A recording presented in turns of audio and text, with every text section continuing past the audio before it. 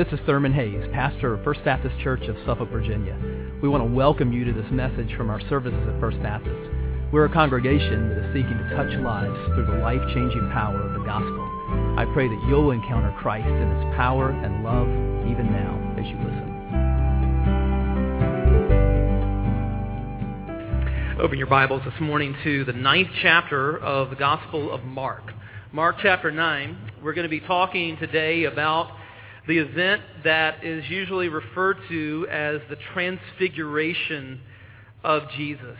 Mark chapter 9, and we're going to look this morning at the first 13 verses of that chapter. So if you'll find that in your copy of God's Word, and let's look at it together. Mark chapter 9, and beginning with verse 1. The Bible says, "Truly I say to you, there are some standing here who will not taste death until they see the kingdom of God after it has come with power." And after 6 days, Jesus took with him Peter and James and John and led them up a high mountain by themselves, and he was transfigured before them. And his clothes became radiant, intensely white, as no one on earth could bleach them. And there appeared to them Elijah with Moses, and they were talking with Jesus. And Peter said to Jesus, "Rabbi, it is good that we are here. Let us make 3 tents, one for you and one for Moses and one for Elijah." For he did not know what to say, for they were terrified. And a cloud overshadowed them, and a voice came out of the cloud. "This is my beloved Son. Listen to him." And suddenly, looking around, they no longer saw anyone with them but Jesus only.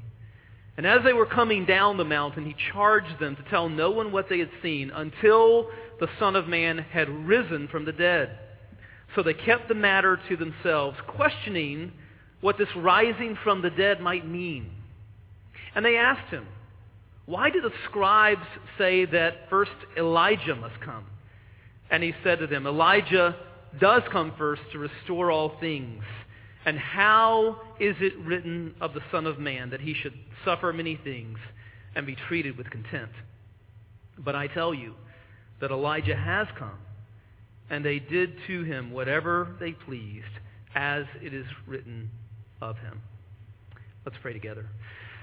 Father, as we delve this morning into this event that is so shrouded in holiness and mystery, we pray that your Spirit would open the eyes of our hearts to understand what is happening here and to understand its significance for our lives. So, just as you spoke from the cloud and you commanded us to listen, we pray that you would give us the grace right now to listen to you as you speak through your word in the power of your Spirit. And we ask it in Jesus' name. Amen. Maybe you've had the experience of looking at something through a microscope, and suddenly what was not identifiable with the naked eye suddenly becomes clear, and you could identify what you were looking at. But of course, when we identify something under a microscope, it's not really making a claim on our lives. Even if our identification of it is correct, it doesn't make a claim on us. That's not the case with Jesus. When we identify who Jesus is, there's a claim that is made upon our lives. Dr. James Edwards says this. He says, "When believers confess who Jesus is, they also confess what they must become. Jesus is not like a rock under a microscope, which can be observed and examined in neutrality. The statement, 'You are the Christ,' imposes a claim on the one who says it. And that claim is this: if Jesus is the Messiah, if He's the Lord, if He's the King, then the claim that is made upon us is that we must turn from ourselves, from our sins, repent and trust in Him and follow Him. There's a claim that's imposed upon us. Now, in chapter 8, we saw that Jesus asked His disciples, "Who do you say that I am?" And Peter responded correctly, "You are the Christ, the Messiah." But what we saw in chapter 8 is that Peter has the right vocabulary, but he has the wrong dictionary. He correctly identifies Jesus as the Christ, as the Messiah, but he has the wrong definition of what Messiahship is all about. Peter has been thinking that the Messiah was going to be about worldly glory and worldly victory, worldly success, and Jesus has to inform him that actually what it's going to be about is rejection and suffering and death. And not only that, Jesus says, not only am I headed to a cross, but I'm calling you, if you're going to follow me, I'm commanding you to deny yourself and to take up your cross. All of this happens at the end of chapter 8. So, as chapter 9 opens, these disciples are in an emotional tailspin. They are reeling from what he has just told them. That's where they are. That's the context as chapter 9 opens. Now, verse 1 is a transitional verse in nature. Let's look at it together. And he said to them, "Truly I say to you, there are some standing here who will not taste death until they see the kingdom of God after it has come with power." What is Jesus talking about here? Well, he can't be talking about his second coming, because though he says that those who were standing there are going to be alive whenever this happens. So it's not that. Most scholars believe that what Jesus is talking about here is his resurrection. Now, how does that relate to the Transfiguration? In this way. What we're going to see in the Transfiguration is like a preview of coming attractions. It is a preview of the resurrection of Jesus. You know, when I go to movies, I like to watch the previews. I'm the kind of guy, I want to get there early and, relax and settle in and watch the previews. And I've noticed that when I'm watching previews at the movies, I tend to make comments. And not loud. I don't like when people do that. But I'll whisper, whether it's I'm with Melissa or, one of the kids. A preview will come on, and I'll whisper usually one of two things. I'll usually whisper, "That looks really dumb. I want to see that." Or I'll whisper, "I really want to see that." Well, this is a preview. The Transfiguration is a preview that makes us say, "I want to see that." It is a preview of the glory of Christ's resurrection. It's a glimpse of glory. That's the first thing that it is, a glimpse of glory. Let's look at verse 2. The Bible says, "After 6 days, Jesus took with him Peter and James and John and led them up a high mountain by themselves." Now notice here that Jesus takes the inner core, only the inner core, of his disciples, Peter, James, and John. He does that on other occasions as well. We saw it in chapter 5 when Jesus raised that little girl from the dead. Who did he take into the room with him? We saw in chapter 5 and verse 37 that it says he allowed no one to follow him except Peter and James and John, the brother of James. And we're going to see this again in the Garden of Gethsemane in chapter 14. The Bible says there, "And he took with him Peter and James and John and began to be very distressed and troubled. And he said to them, 'My soul is very sorrowful, even to death. Remain here and watch.'" So there were times when Jesus would only take the inner circle of the disciples, Peter, James, and John. And in doing that, Jesus was modeling a very important principle of leadership, and it's this: leaders invest in leaders. Leaders invest in leaders. Jesus knew that the early church was going to need leadership. And he knew that Peter, James, and John were going to be at the forefront of that leadership. And so he especially invests himself in them. Paul models this principle as well when he says in 2 Timothy 2:2, he writes to Timothy, "And what you've heard from me in the presence of many witnesses, entrust to faithful men who will be able to teach others also." Listen, if you are a mature believer, who are you pouring into? Who are you raising up? Who are you hanging out with and seeking to invest in and disciple? And if you are a relatively new believer, is someone pouring into you? Have you sought out a more mature believer who can mentor you and invest in you? Our mission statement is, as a church, is to be a community of disciples who are making disciples. And that's what we see here. That's the principle here, as Jesus pours himself into this inner circle. Now, we also see here in verse 2 that he led them up a high mountain by themselves. They are probably still in the region of Caesarea Philippi at this point. And so in all likelihood, the mountain, the high mountain that they're on at this point is Mount Hermon. It's 9,200 feet above sea level. Really remarkable, because only 25 miles away is the Sea of Galilee, which is 700 feet below sea level. So around the Sea of Galilee, you'll see citrus trees and bananas and things like that growing, stays warm. And then just 25 miles away, often at the right time of year, you can see snow on top of Mount Hermon. And so in all likelihood, this is the mountain where the Transfiguration takes place. And we see in the latter part of verse 2 and in verse 3 that he was transfigured before them. And his clothes became radiant, intensely white, as no one on earth could bleach them. Now, the word transfiguration in Greek is metamorphon, which is where we get our word metamorphosis, and it means to change.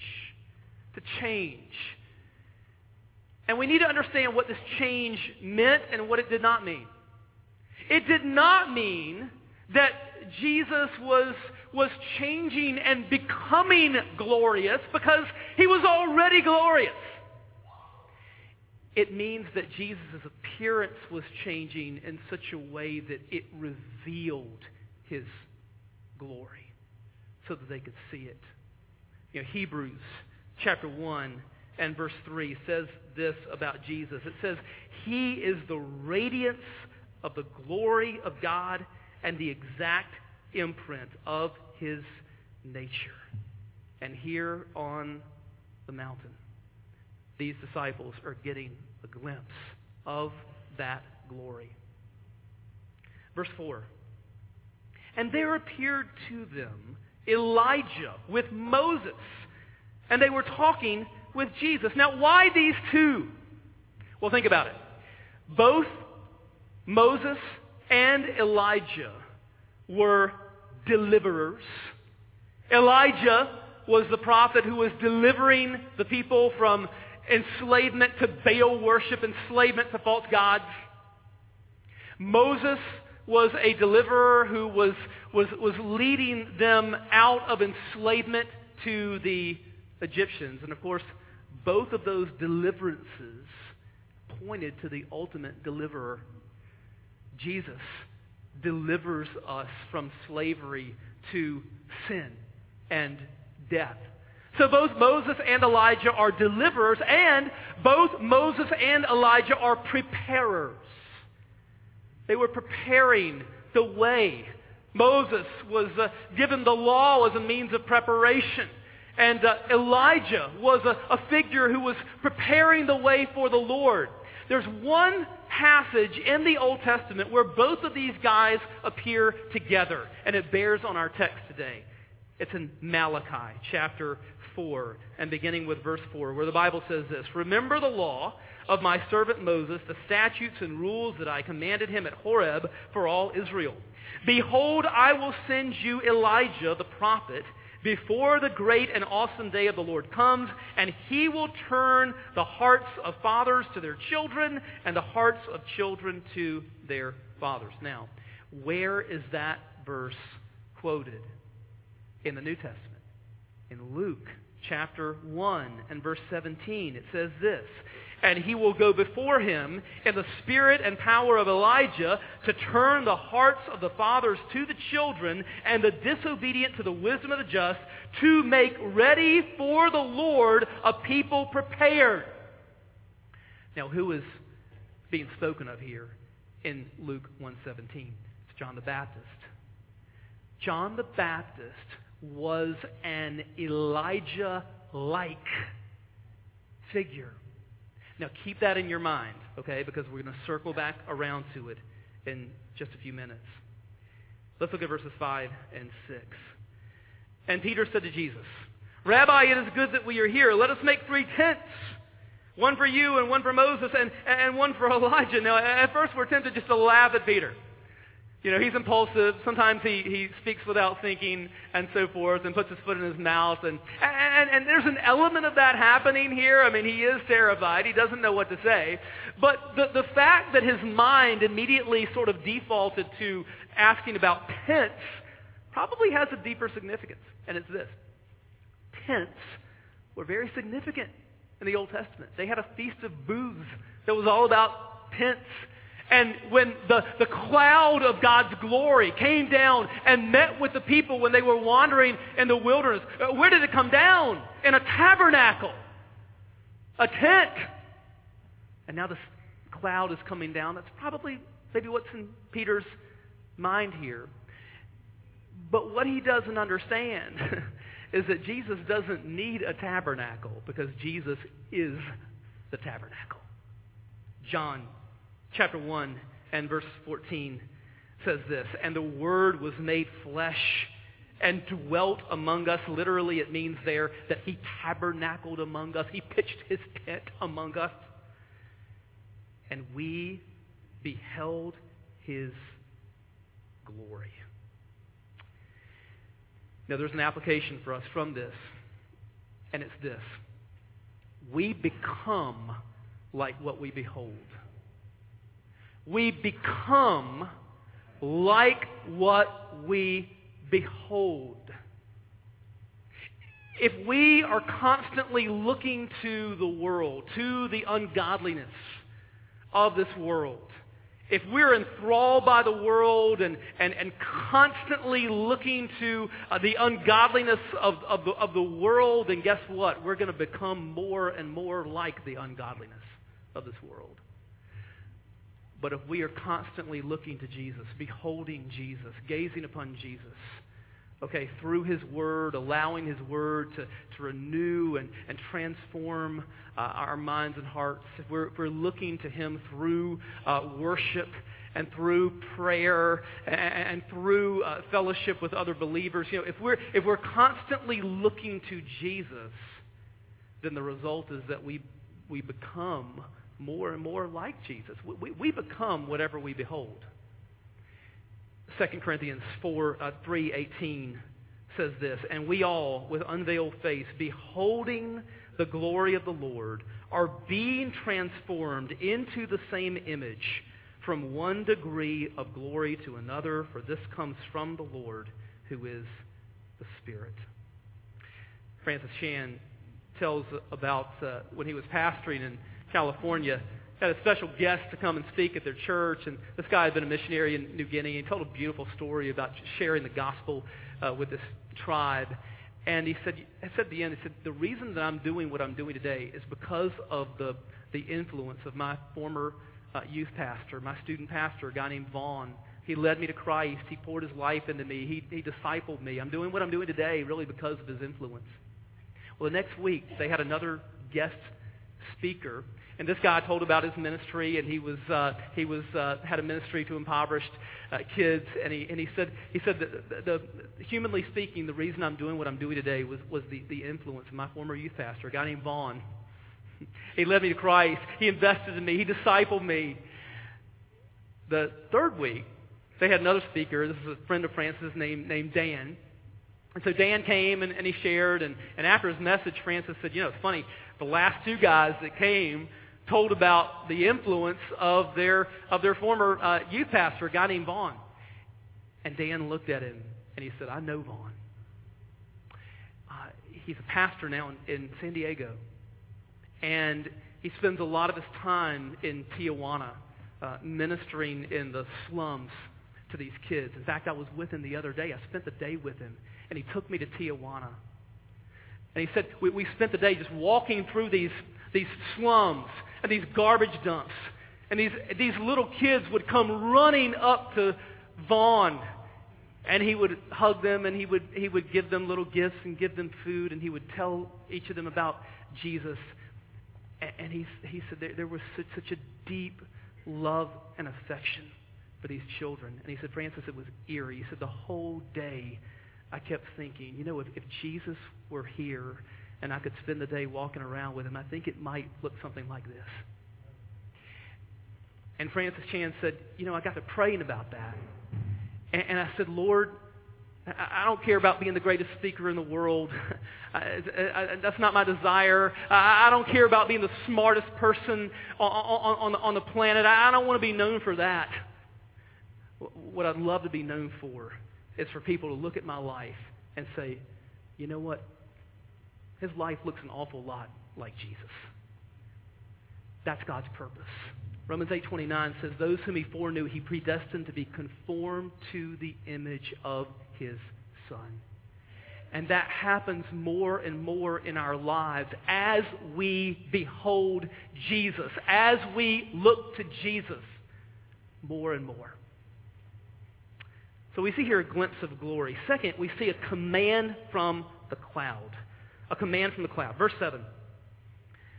And a cloud overshadowed them, and a voice came out of the cloud. This is my beloved Son. Listen to him. Now this sounds very much like something that we saw earlier in this gospel, doesn't it? It sounds like the words that the Father says at the baptism of Jesus, which we saw in chapter 1.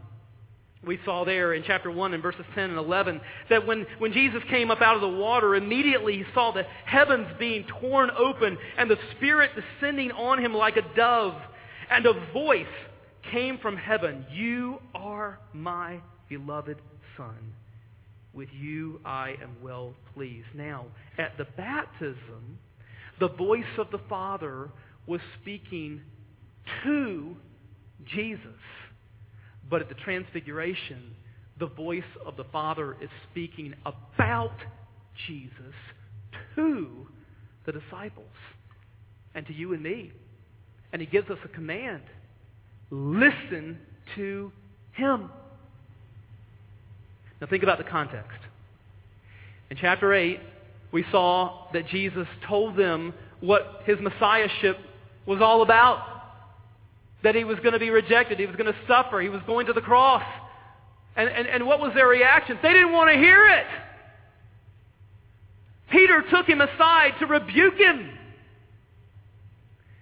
And Jesus, of course, had to rebuke Peter. And he had to tell all of them, look, if this doesn't happen, if I don't go to the cross, there's no hope for you. No hope. If Jesus didn't go to the cross and take our sins upon himself and pay the price for our sins, if Jesus didn't allow all of the evil of the world to converge upon him on the cross and atone for our sins, and if he didn't defeat sin and death by rising from the dead, there is no hope.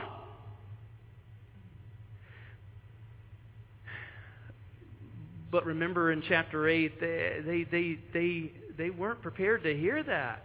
They didn't want to listen. They wanted to talk. They wanted to rebuke Jesus. And the Father is saying here, listen. Listen to him. The application for us is that when we take up our Bibles and open them, let's be prepared to listen. Let's approach the Word of God with humble, open, listening, receiving hearts. When you open your Bible, ask the Spirit to help you to have just a posture of utter humility. And that He would open the eyes of your heart. And that you would ask the Spirit to help you just to put aside any agenda of your own, any hidden agenda, any presupposition, any bias, so that when we open our Bibles, we are not looking for the Bible to confirm our agendas, our presuppositions. We are not looking for our Bibles to confirm us in our biases. When we open our Bibles, we should put ourselves just beneath the Word and ask the Spirit to speak to us and to make us humble, and just open and vulnerable and ready for God to speak to us, so that we're being formed and shaped by the Word, and we're not trying to form and shape the Word ourselves. We're allowing the Word to form and shape us. Listen to Him. Listen to Him. The third thing we see here is a promise amid persecution. A promise amid persecution. Verses 9 through 13. And as they were coming down the mountain, He charged them to tell no one what they had seen until the Son of Man had risen from the dead. So they kept the matter to themselves, questioning what this rising from the dead might mean. And they asked Him, "Why do the scribes say that first Elijah must come?" And He said to them, "Elijah does come first to restore all things. And how is it written of the Son of Man that He should suffer many things and be treated with contempt? But I tell you that Elijah has come, and they did to him whatever they pleased, as it is written of him." Now, what's going on here?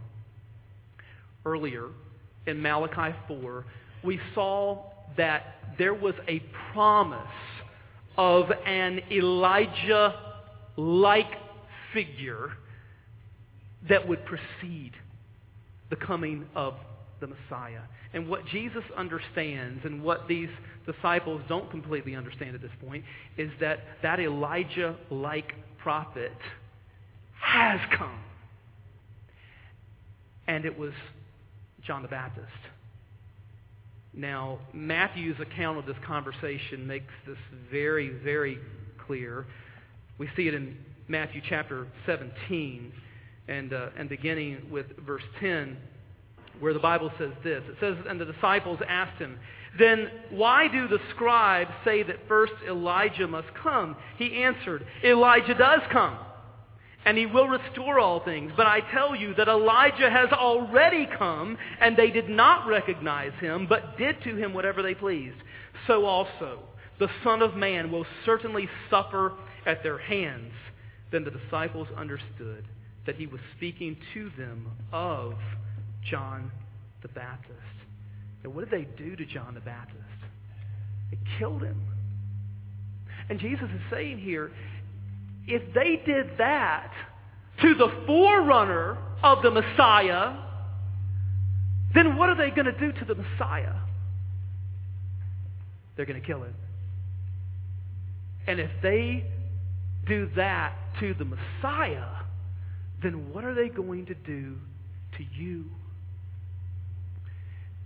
Now, that doesn't sound very comforting, but to Mark's original readers, who were probably in Rome in the mid-60s, the early to mid-60s AD, it was very much meant as a word of comfort.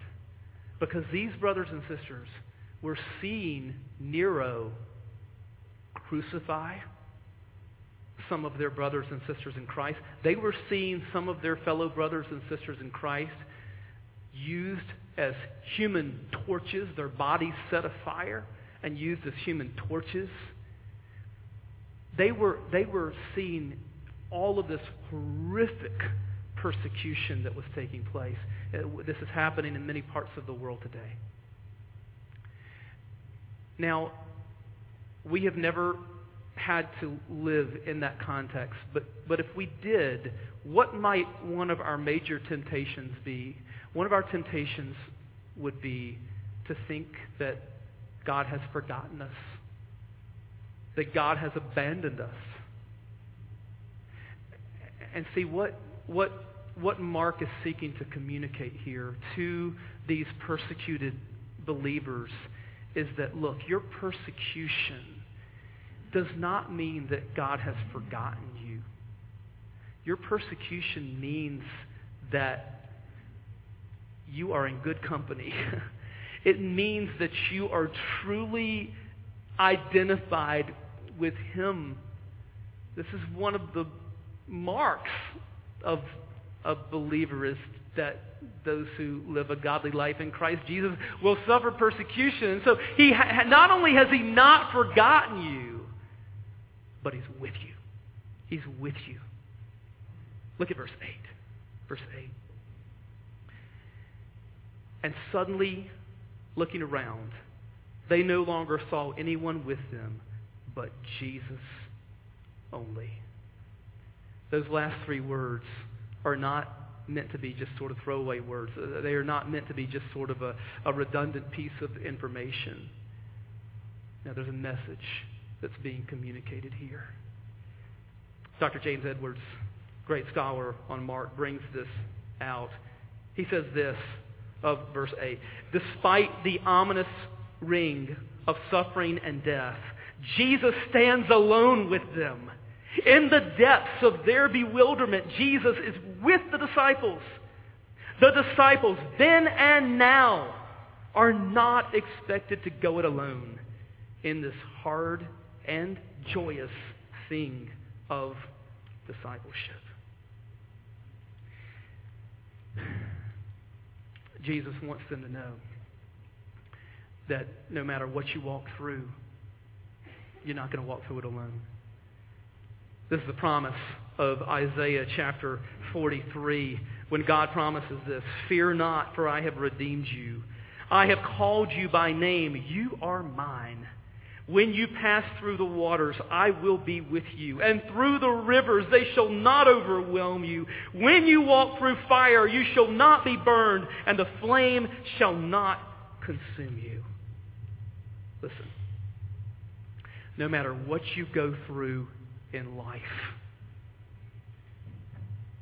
you remember this: the one who manifested His glory on the mountain is going to be with you in the valley. The one who showed us His glory on the mountain, the one who was transfigured, the one who possesses all authority in heaven and on earth, the one who revealed His glory on the mountain, is going to walk with you through the valley. You're never alone. Never will He leave you. Never will He forsake you. Let's pray together. Father, we thank You for the promise of Your presence. We thank You for the power of the gospel. We pray that You would help us to live our lives beholding Jesus, constantly looking to Jesus, and allowing the Spirit of God to transform our lives. Father, I pray for anyone here who came into this sanctuary today not knowing Jesus. I pray that You would open the eyes of their hearts right now to turn from self, to turn from sin, and to turn to Jesus as King, as Messiah, and say, "Lord, I trust You. I give You my life. I follow You." And we ask it in His name. Amen. If you're here today and God's speaking to you about following Jesus, you say, "I want to follow Him." In just a moment, we're going to stand and sing. Jesus tells us that when we decide to follow Him, that we're to acknowledge Him publicly before others. As others stand and sing, I want to invite you, just slip out where you are. I'm going to be right here at the front. Just share with me what God is doing in your life. Say, "Pastor, I've decided to follow Jesus." Maybe you're here today and God's speaking to you about having this church family as your church home. We cannot possibly live for Jesus without the support that we find in a local church. And if God's leading you here, we want to invite you to come today. We'd love to talk with you and pray with you about that. If there's a need in your life, come and pray. You can pray with someone, me or one of our pastors. You can pray at the altar. It's open for you. Let's stand together as we sing.